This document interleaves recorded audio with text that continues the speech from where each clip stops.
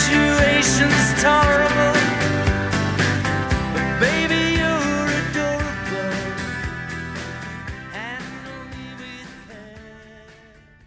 Hello, this is Michael Volkov, and this is episode 194 of Corruption, Crime, and Compliance. Today's episode is a look at anti-corruption enforcement and compliance trends in the pharmaceutical and medical device industry. Well, hello everyone. Hope you're doing well. Hope everything is slowly getting back to normal here, and hope you're keeping busy and staying safe and staying healthy, and reconnecting with your family and your friends. Anyways, today I wanted to take a look at anti-corruption risks and compliance in the drug and medical device industry.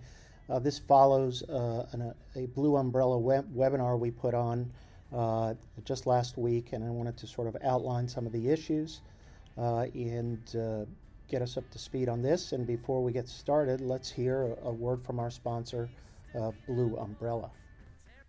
How are you managing your third-party compliance program? Is your technology vastly assisting you or getting in your way? Blue Umbrella, in concert with some of the largest, most sophisticated compliance programs in the world, has devised a user-friendly, customizable platform that automates tasks and seamlessly integrates with adjacent enterprise systems. Blue Umbrella has employed advanced technology, along with a healthy dose of common sense, to make sure that compliance professionals using Status are able to focus on managing issues that arise, monitoring the health of their program, and proactively anticipating risks as a business partner. Curious? Contact us at blueumbrella.com for a quick demo. Okay, let's take a look at some of the issues in anti-corruption enforcement in this pharmaceutical, drug, and medical device industry. This is just an overview, but over the last 12 years, actually going back to 2010, we had the industry sweep, is what it was called, and we saw a lot of cases that were brought back in those early days. The height of the cases actually was 2016, where we had 9 cases brought in 1 year. Last year, 2020, we had 4. In 2019, we had 1. 2018, we had 3. In 2017, we had 2. Interestingly, on the top 10 corporate FCPA settlements involving drug and medical device companies, we still have the biggest being Teva, which was 2016 for conduct in Russia primarily, which was $516 million. Last year we had, however, the Novartis Alcon case in the $340 millions, and we had the year before that Fresenius, and then number 4 is Herbalife, which was 2020. And then you take a big jump back to Johnson & Johnson in 2011, which was for $70 million. So the 4 biggest cases are in the, from 2016 on, and 3 of the top 4 cases are in the last 2 years. And I think that's instructive for, how this is going to pan out under the new administration. Remember, 2016 was the biggest year in pharmaceutical and medical device enforcement. And the industry has always been a top FCPA enforcement focus for a variety of reasons. One, it's a lucrative industry. There's tons of foreign official interactions because healthcare systems overseas tend to be government controlled. You have some countries where it's a mix of public and private, but there's always a huge amount of government regulation and governance over the healthcare system. So there are opportunities then for improper payments, and given the foreign, basically given the role of foreign officials in the healthcare system. And so foreign purchasers are foreign officials for purposes of the FCPA. That's a well-established principle these days. Physicians, healthcare officials, and staff who are employed by public hospitals and government, let's say ministries, health ministries, are considered foreign officials. And so we get into some difficult issues because of that. Interestingly, when you look at top risk areas for enforcement, about 70% of the cases that have been brought over the years involve distributors and agents involved in bribery schemes. 20% include gifts, meals, and entertainment and travel. And then we've seen some charitable donations cases, and a big area, and particularly in the Novartis case, was medical conferences. Two interesting cases I wanted to bring up from 2020, and two interesting sort of new enforcement risks or permutations. One was the Novartis Alcon case in 2020, which included bribery payments that were made through to doctors who submitted clinical trial data. DOJ has always tried to go after clinical data, trial data, and manipulation of clinical trial data by government officials in response to bribes. They've never been able to bring a really focused case on that.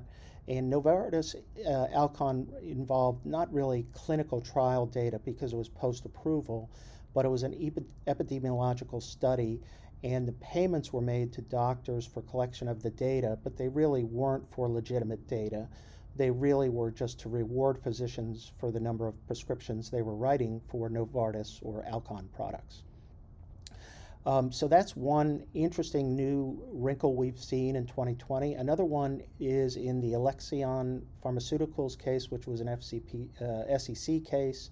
2020, the high-cost drug that Alexion offered required specific government approval for specific patients. The cost is so high, there are patient approval processes that are run by the government, and a consultant was used in that case to funnel bribes to these decision makers for individual patients because the drug was so lucrative just to get that prescription approved, and obviously with the payments that were going to be done in those areas. So I'm not going to go through, there are four sort of major cases, but I don't want to go through in detail. But Novartis and Alcon I've mentioned to you, which was a big case involving Greece and Vietnam and third-party payments, but also major investments in illegal payments made to healthcare professionals to attend medical congresses, international medical congresses, and approximately $6,000 per individual, which were the payments were made in exchange for prescriptions written by the doctors. I mentioned Herbalife, which was a big case as well. In Herbalife, that's really just a lot of bribery payments, hospitality, and gifts to Chinese officials for a variety of reasons. Fresenius was settled in 2019, and that involved payments to public physicians and health officials in relation to worldwide use of dialysis machines and products. And then I mentioned to the Alexion case as well. But let's look at some of what I would say the risk areas are, and the most important one that I've already mentioned is the distributors. It's a cost-effective strategy for drug and device companies to enter new markets. You don't have to it's a smaller investment than opening up a new sales office, and usually the distributor is familiar with the market, the regulatory framework, and can leverage business quickly. And because of that, they play a key role here in that most distributors purchase products and resell, and oftentimes you don't know as the supplier the ultimate price or the customer, but you are liable under the FCPA and the UK Bribery Act, and liability is well established even in the case of a pure reseller. Calling a distributor a customer does not alter that legal liability. And the risk multiplies when you are working with a distributor and providing marketing allowances, rebates, discounts, and other supports and other sources of funds that can be used by the distributor to pay bribes to the government officials to increase sales.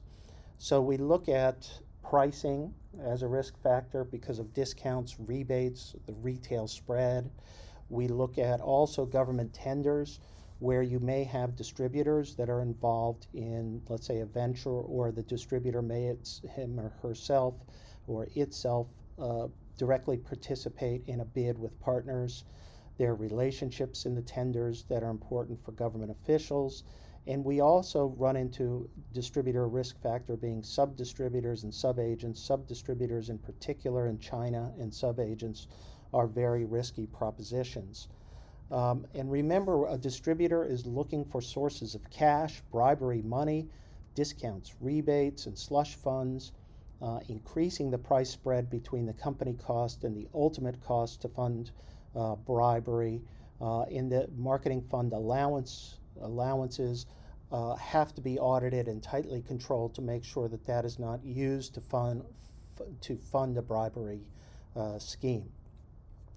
So the way I look at their schemes to fund bribes is you look at the wholesale and retail price difference, and is the difference passed to the customer, whether there are discounts that are authorized or the proper amount, rebates, if you have hopefully a defined rebate program and is properly administered with proper controls. I mentioned marketing development funds and support that have to be audited. And of course, through the distributors, we also run into the risk of gifts, meals, and entertainment. Marketing development funds depend upon, the type of program. Some are done in kind, where the manufacturer may pay for a distributor to attend, let's say, an event, an industry event, or to pay the fee to set up, a booth and market the product at the program. But there are defined categories. It can be a cash support, an annual, a quarterly payment, or it can be reimbursement. And there you have to make sure that the services or whatever was done in the marketing side was actually done and delivered, and in kind, where you can pay for things and then provide the in-kind support to the distributor in that scenario. But there is, when we talk about third parties and consultants in particular, and in the Alexion case, we had consultants that were used to try to get the patient approvals.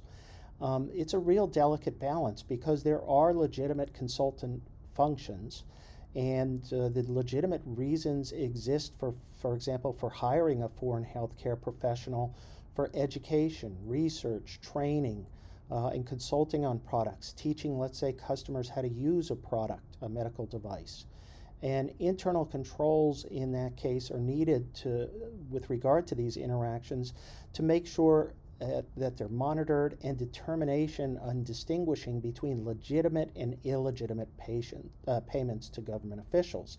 And to make sure that these are legitimate services, you really have to be careful about what services are provided, verifying the service by the consultant, documenting the invoices and the payments to make sure that all of that lines up together. We also look at conferences, and medical conferences are always a high-risk proposition. Novartis, Alcon I mentioned in 2020. We have the classic case of Pfizer in 2012, where sponsorships are basically exchanged for purchase commitments or purchase behaviors. And it's a reward and it's an incentive for foreign doctors to write prescriptions to get these get sponsorships to these congresses paid. Lavish payments are made. They may even include spouses and even children. And these are really, you have to be, again, very careful through documenting the activities, verifying the activities, that everything is being done properly. So the future of compliance, and how do we get at a lot of these third-party management issues, risk management issues, is automation. And you've probably heard me talk ad nauseum about the need to automate your third-party platform and make sure you have all your third parties entered into a platform where you can monitor behaviors and payments and monitor their activities. This provides you great ability to sort of track behaviors by your high-risk third parties. So the way we get at the problem of these third parties and particularly distributors is we do tiered risk ranking calculations and beneficial ownership inquiries. We document, we screen, we get contractual certifications and representations, and we train and we monitor and then audit as necessary these distributors. Sub-distributors and sub-agents are difficult. How do we get at the risk? And it oftentimes depends upon how much leverage we have over the distributor itself. In other words, if the distributor is hungry for business with our company and we're a well-established company, we can get a provision and a requirement that the distributor cannot engage a sub-distributor or sub-agent without completing your company's due diligence process. Sometimes you can get that, sometimes you can't, but in many cases there is no visibility into the sub-distributor or sub-agent, and those are situations where you get the greatest risk. Now you can push liability down for the sub-agents and sub-distributors to the distributor itself by including a requirement that they ensure compliance by the sub-agents and sub-distributors, but you need the ability to say no to onboarding that sub-distributor or sub-agent unless they meet your company's qualifications. That's the difficult thing to get. Okay, we also look at the tender process because there are different models, and within like one country like India, for example, we were working in different states within India with a client, and there were different tender processes depending upon which state you were in, and it was more regularized in one versus another, and there were real clear standards as to how the process works, who's on the board, how the application has to be, proposal has to be submitted. You should have an internal control tender review committee for approval prior to submission. That's important, and you have to have as much disclosure of connections and relationships with the government agency as much as you can, and you document the process, and you make sure that your risks extend to ensuring that there's no pre-bid information or tailoring of the RFP to this pre-bid information that may have been acquired illegally through a bribery payment. That's oftentimes the value of that pre-bid information can be huge as well. We look at risk attributes of our third parties based upon the type of third party, the country it's located, for a sense of how much corruption might exist in that industry. And we also sometimes look at the amount of revenue that we expect or have had in the past with this third party.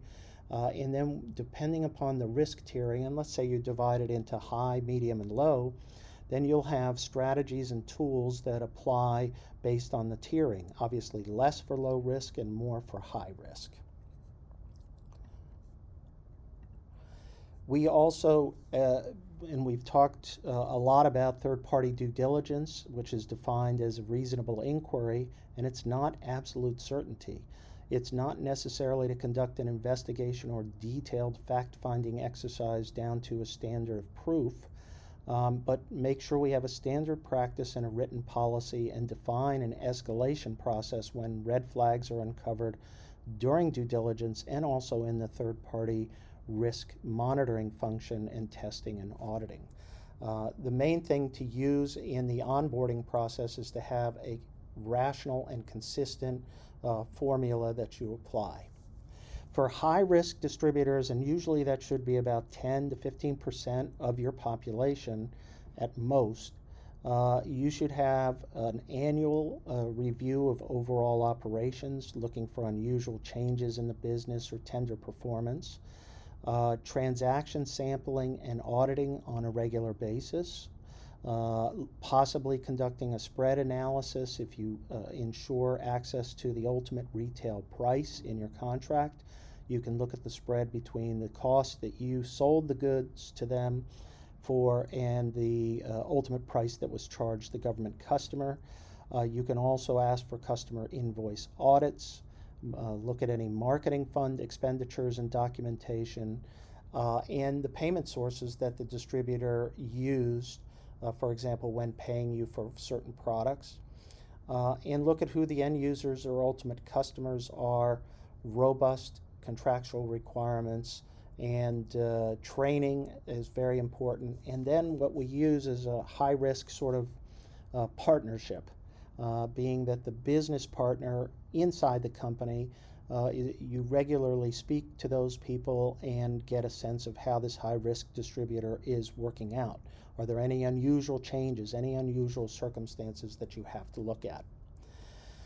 Another area where we've seen bribes funneled is charitable contributions to either government officials or relatives of government officials. So we have to make sure that we know when we're making a charitable contribution, what's the purpose of the payment? Is it consistent with our charitable giving guidelines? Is the payment at the request of a foreign official? And if the foreign official is associated with the charity, and with regard to the business of the charity, and with regard to your business with the foreign government, then all of these risks become more significant when dealing with charitable organizations. So, and obviously we want to avoid any time where there's a payment that's conditioned on acquiring business or other benefits. So the due diligence process we go through for charitable contributions involves selection of the grantee. How did we select this person? What are the controls on the proposed grant? Ongoing monitoring and auditing, earmarking funds, let's say for a building, prohibiting compensation of board members, and implementing anti-corruption compliance provisions in our charitable contribution or gift to for a, let's say, foreign official or foreign organization purpose. And we require certifications by the recipient regarding compliance with the FCPA, confirmation that none of the officials are affiliated with the foreign government with which we do business, and a requirement that the recipient provide us audited financial statements, and we have strict use of the funds that are verified through this audit process. So we need to make sure that charitable contributions are not used as a subterfuge to benefit certain foreign officials.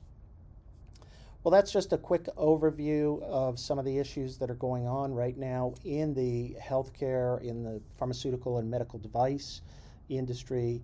I didn't want to take too long on this because that's just a quick overview, and obviously if you're more interested in some of these issues, we can definitely talk to you about those and help you out. Anyways, thanks for listening today, and we'll see you in another week.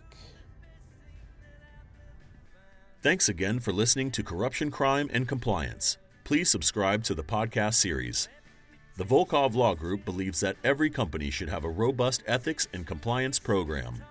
Experience and research show that ethical companies are better performers in the global marketplace. You can learn more about the legal and compliance services we offer at our website, www.volkovlaw.com. You can also follow our award-winning blog, Corruption, Crime, and Compliance, and our podcast series. You can contact Michael Volkov at his email address, mvolkov@volkovlaw.com. Everybody's got somebody to lean on. Put your body next to mine and dream on. I've been bumped up and I've been fooled. I've been robbed and ridiculed in daycare centers and night schools. Handle me with care.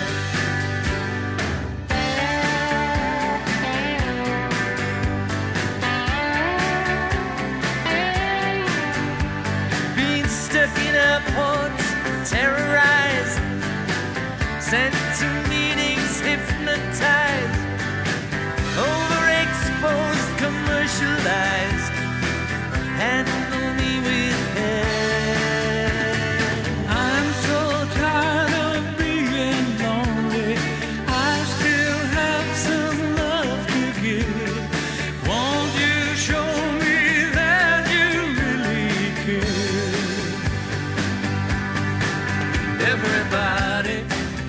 got somebody